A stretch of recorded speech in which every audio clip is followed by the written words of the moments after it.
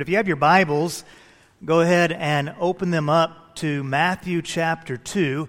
Matthew chapter 2, and we'll be looking today at verses 1 through 12. So, what are your routines in life? We all have routines. My morning routine, I like to get up, go get a cup of coffee, and then sit down, read some scripture. After I do that, I try to catch up on the news and eat breakfast. I'm kind of one of those people that until the first coffee cup's empty, let's don't really engage in meaningful. Randy, you're that way too. Okay, anybody else that way? Yeah. Let's don't really engage in meaningful conversation until then. And we have these routines. We have routines at work. You have routines in your marriage, routines within your family. Even have routines at church. And routines are not bad. In fact, we need a certain amount of routine in life. There's some people that are change junkies. You like it always changing. You're kind of addicted to adrenaline, like it. Anybody get change junkie in the room? No. Okay, one. We got one change junkie. All right. Every moment has to be an experience. But to be honest, most of us, if we didn't have routines, we would kind of be nervous wrecks.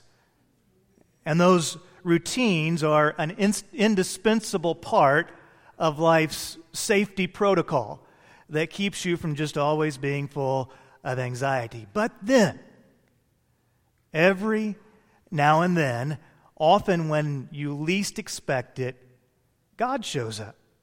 And God does something that breaks your routine, and God does something that gets your attention and causes you to have to move or causes you to have to do something differently. For Mary and Joseph, God came to them and revealed that they were going to miraculously have a baby. And that was going to change everything about their life. Because of that, they were going to be misunderstood. People were going to say some awful things about them. And oh, by the way, you're going to have this baby in Bethlehem. And the way that you're going to get there is when you're about 9 months pregnant, you're going to have to go on a 100-mile road trip riding on the back of a donkey.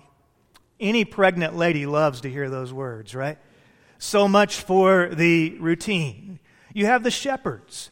The shepherds were just going through another routine, mundane night, counting sheep, and then the angels appear. So much for the routine.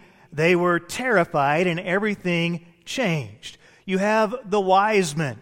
The wise men were a long, long ways away from God, watching the stars, and then a new star appears.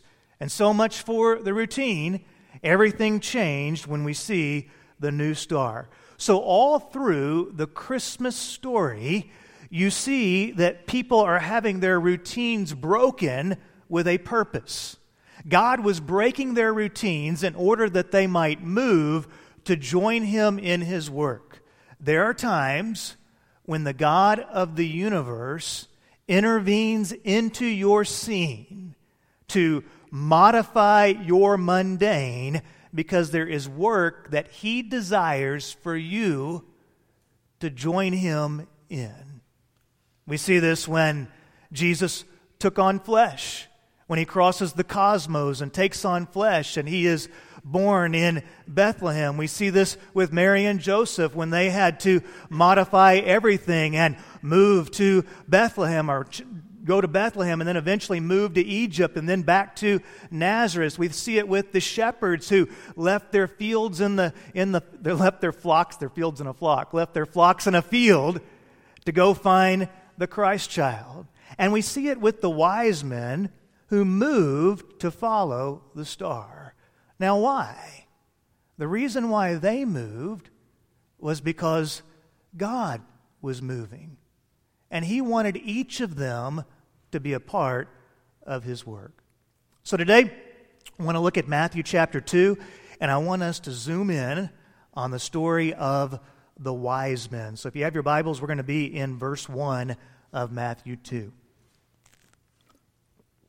After Jesus was born in Bethlehem of Judea, in the days of King Herod, wise men from the east arrived unexpectedly in Jerusalem. And they were saying, "Where is he who has been born King of the Jews? For we saw his star in the east and have come to worship him." Now, I want you to notice a few things about these wise men. The first thing I want you to notice is that this happens after Jesus was born in Judea. And where do they arrive? They actually arrive in Jerusalem, and they arrive at the house of King Herod. So the wise men were not in the manger scene. I'm sorry to tell you, but your nativity is a little bit off. Now, you don't have to go boycott nativities or go any crazy on me, okay? But the nativity is a little bit off.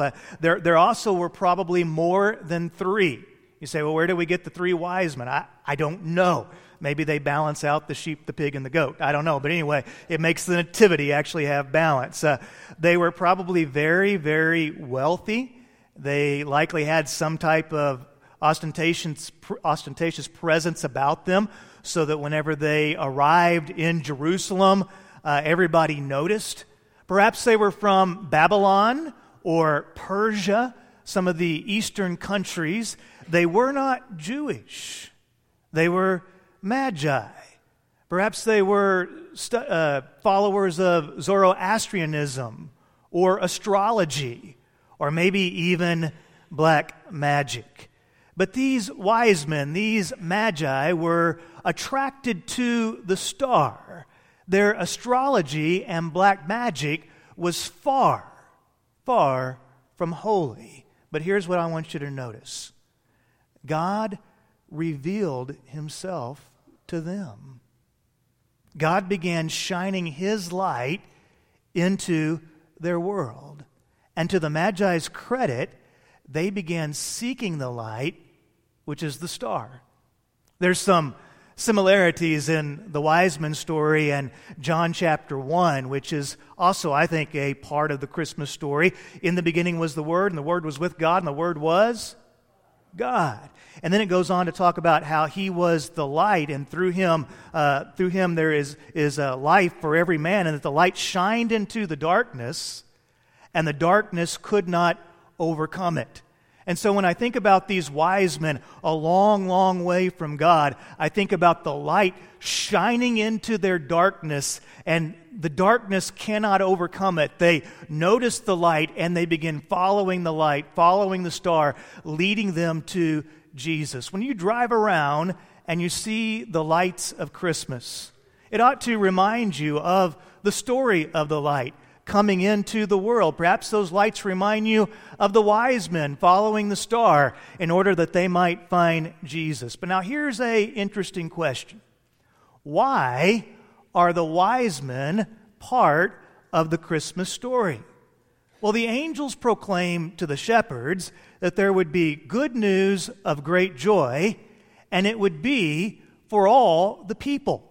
And one of the things that you discover about the message of Jesus, particularly after his death and resurrection, is that he continues to press the issue that the gospel, or this good news, is supposed to go outward. And then, of course, you see the ministry of the Apostle Paul, who began taking the good news to all the people.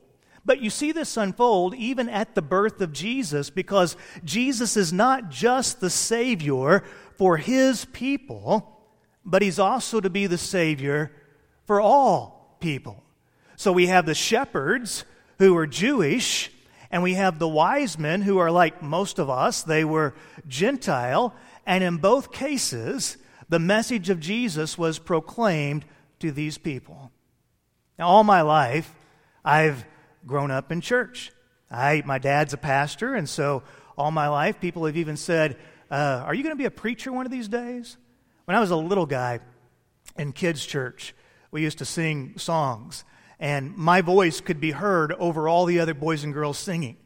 And so people started saying, well, there's Lashley. He's the little preacher boy. He's the little preacher boy. And then, of course, grew up, and God did place a call upon my life, and I felt the Lord's calling to preach the gospel, and I've been trying to do that ever since. But even though I've grown up in church, it's important for me to realize that I don't own the story of Christmas. You see, Christmas is not just for those of us who grow to church. Christmas is not just for those of us who this is all that we've ever known. Christmas is for the wise men too. Those guys who are far from God, those guys who might be searching for answers, Jesus was born for them too. Now the wise men make an assumption. They make an assumption that the star meant that there was a new Jewish prince born who would eventually become King of the Jews. So, if you think there's a new prince that has been born, where do you go? Where would you go? Thank you, Chrisman. Yeah. Everybody say thanks, Chrisman. There we go. So you would go to the king's house. So that's exactly what they did. They decided, okay, King Herod and one of his wives must be having a baby, so let's go to his house. And so one day, they all show up at King Herod's house, and I don't know, maybe they ordered one of those yard signs that say, "Congratulations, it's a boy," or something like that, but they make a big deal, and they all come into King Herod's house, and when King Herod heard this, verse 3, he was deeply disturbed, and all Jerusalem with him. Now, here we are at a point in the Christmas story when the Southwest Airlines bell goes ding, and the narrator says, "Want to get away?" Because this is an awkward moment.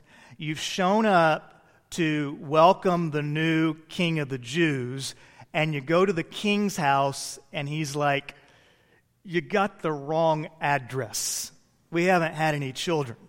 Now, unwittingly, they had challenged the king, and they had upset him. And notice the Bible says that he's deeply disturbed, and all of Jerusalem with him. You see, when King Herod ain't happy, ain't nobody happy. That's right, okay? So when the king's upset, everybody got upset. And so Herod here starts scheming. He calls in the scholars, and he's like, all right, they say that the Messiah is to be born. Where do the Old Testament scriptures say that the Messiah is to be born? They look it up in the scrolls. They're like, okay, in Micah chapter 5 and 2 Samuel chapter 2, it says he's supposed to be born in Bethlehem. And so they begin kind of zeroing in on that area. And isn't it wild that Jesus was being born just 5 miles away, and they had all of this knowledge, but none of them bothered to go see for themselves? You see, they had knowledge, but no action. Now, on the other hand, the wise men who had been a long way from God, who didn't have much knowledge, at least they were legitimately seeking. Herod was scheming. You see, he didn't really care, Herod didn't, about worshiping the Messiah. All he cared about was himself. And he actually ordered that all the babies in the area be killed. How low of a person do you have to be to kill babies in order to protect your turf, in order to make sure that you can keep your kingdom? Verse 9 says, after hearing the king, they went on their way. And there it was, the star they had seen in the east. And it led them until it came and stopped above the place where the child was. And when they saw the star, they were overjoyed beyond measure. And entering the house, they saw the child with Mary his mother. Falling to their knees, they worshipped him, and then they opened their treasures and presented him with gifts, gold, frankincense, and myrrh. So the wise men leave King Herod, and I would imagine they were probably a bit confused. Okay, we saw this star. We followed it to get here. We thought we were welcoming this new king, but then he tells us we got the wrong number. And then God shows up. I love it when God shows up. I love it when we don't know exactly what to do, we don't know exactly the answers, and then God shows up. And you see, sometimes in life, it gets confusing. Sometimes in life, there's a lot of noise. Sometimes in life, you're not sure exactly where to go, and then God shows up. And when God shows up, even in the midst of a storm, you can find yourself having this peace, and you start to have direction, and everything starts to come into focus, because instead of confusion, instead of wandering, you begin to realize, okay, this is where God is. You see, when you're searching for God's answers, it very likely won't be found at Herod's palace, because Herod was consumed with earthly stuff. He was consumed with playing politics. He was consumed with protecting his turf. He was consumed with throwing parties, and he was often scheming. You're not going to find God showing up at that place. You're going to find God showing up when you seek Jesus. Now, understand this. You need to know who you are. And you need to know, as a follower of Christ, what your calling is, what your mission is. Because there's going to be times when life gets in the way.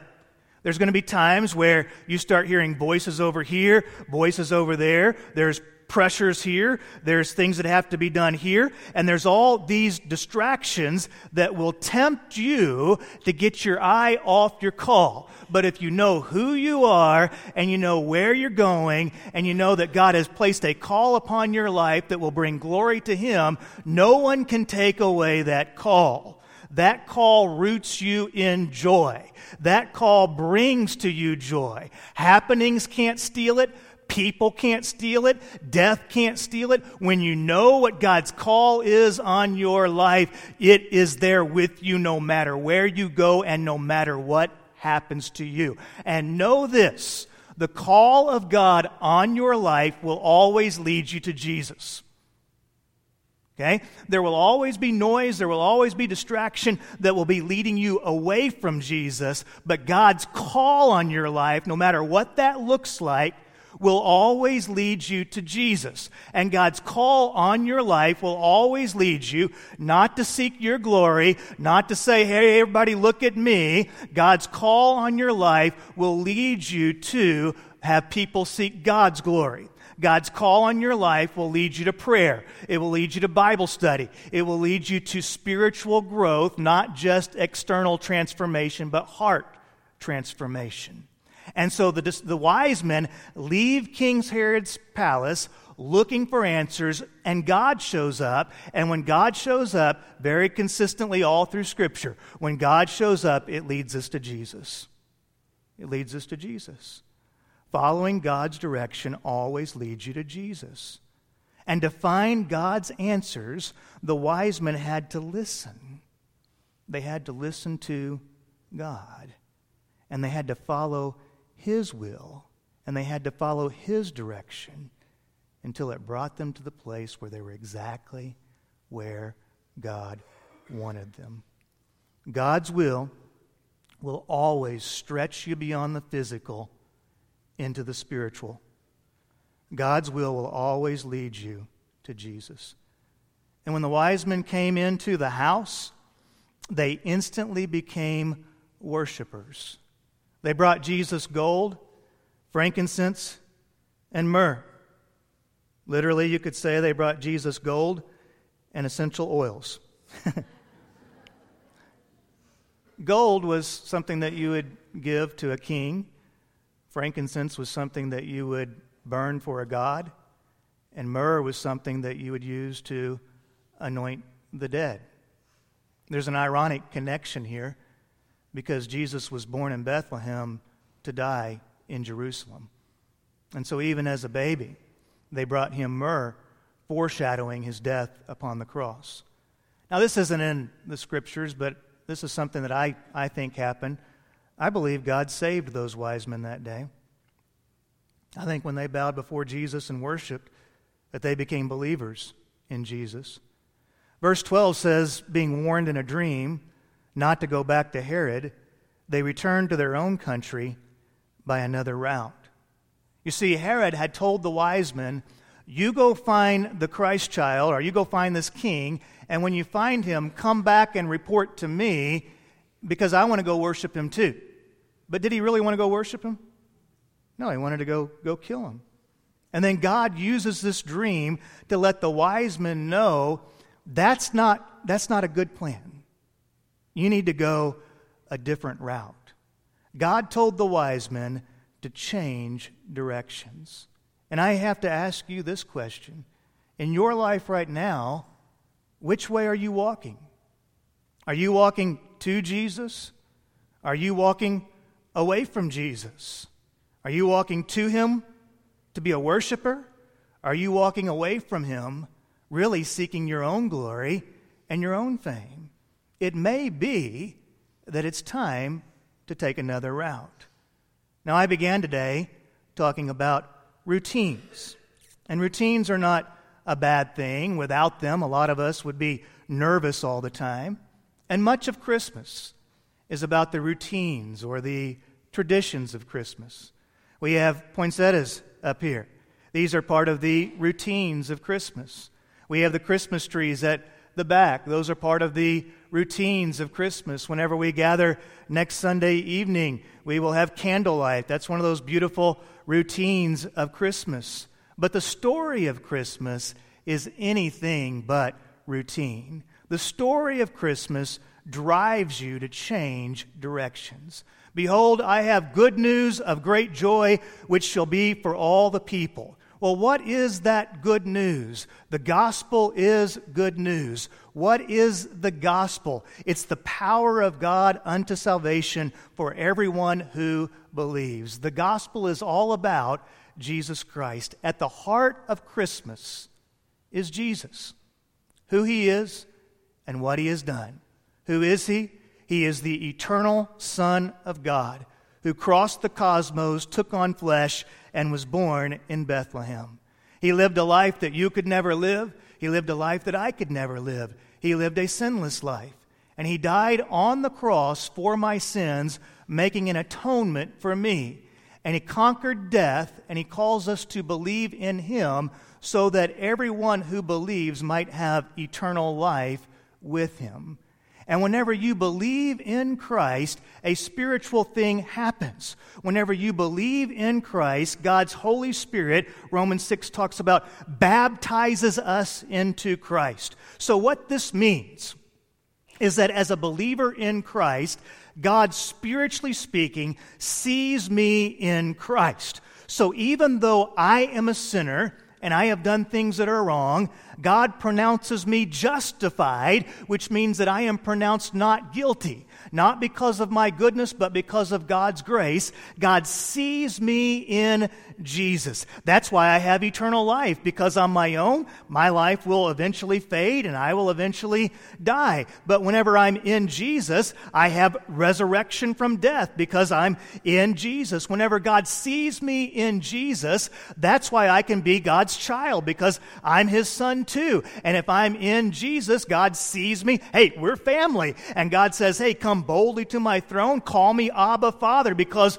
you are in Jesus. Whenever you are in Jesus, nothing can separate you from the love of God. It doesn't matter what life throws your way. The scriptures talk about whether death or famine or nakedness or sword, whether height or depth, no matter what I face, I am convinced of this, that we are more than conquerors in Jesus Christ, whose love from which we will never be separated, because you didn't earn his love. His love was extended to you through grace.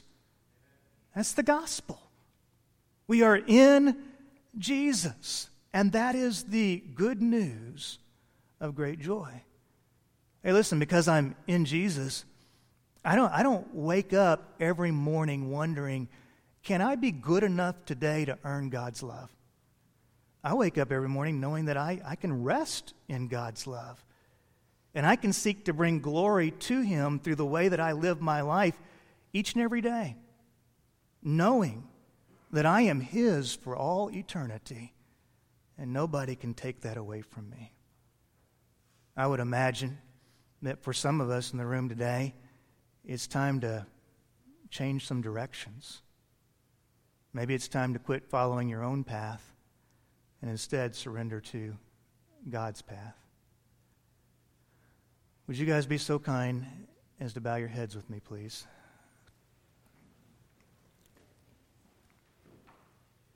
There might be somebody in the room today that says, I can kind of relate to the wise men. I'm kind of on the fringe of the Christmas story, on the outside looking in. But you know, Lash, as you talk today, God stirred my heart. And I believe this. I believe in Jesus, and I want to give my heart to Him. And I want to make this my moment where I, like the wise men, bow and worship, trusting in Jesus. You say, Lash, what do I do? What do I say? You might call out to God and say something like this: God, please forgive me for the things that I have done that I should not.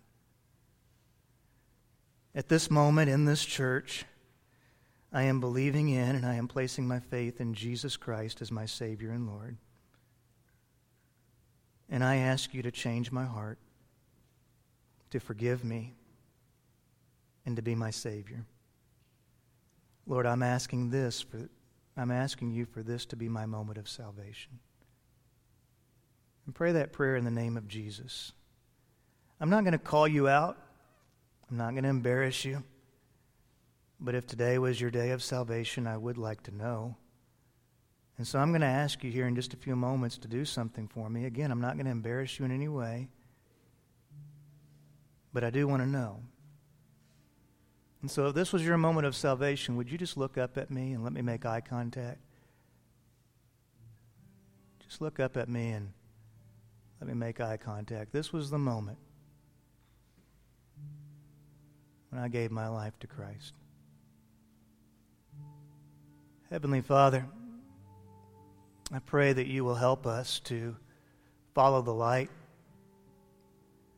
to do what is right. Help us, Lord, not to be distracted by all the things that are around us and all the noise that might be in our ears.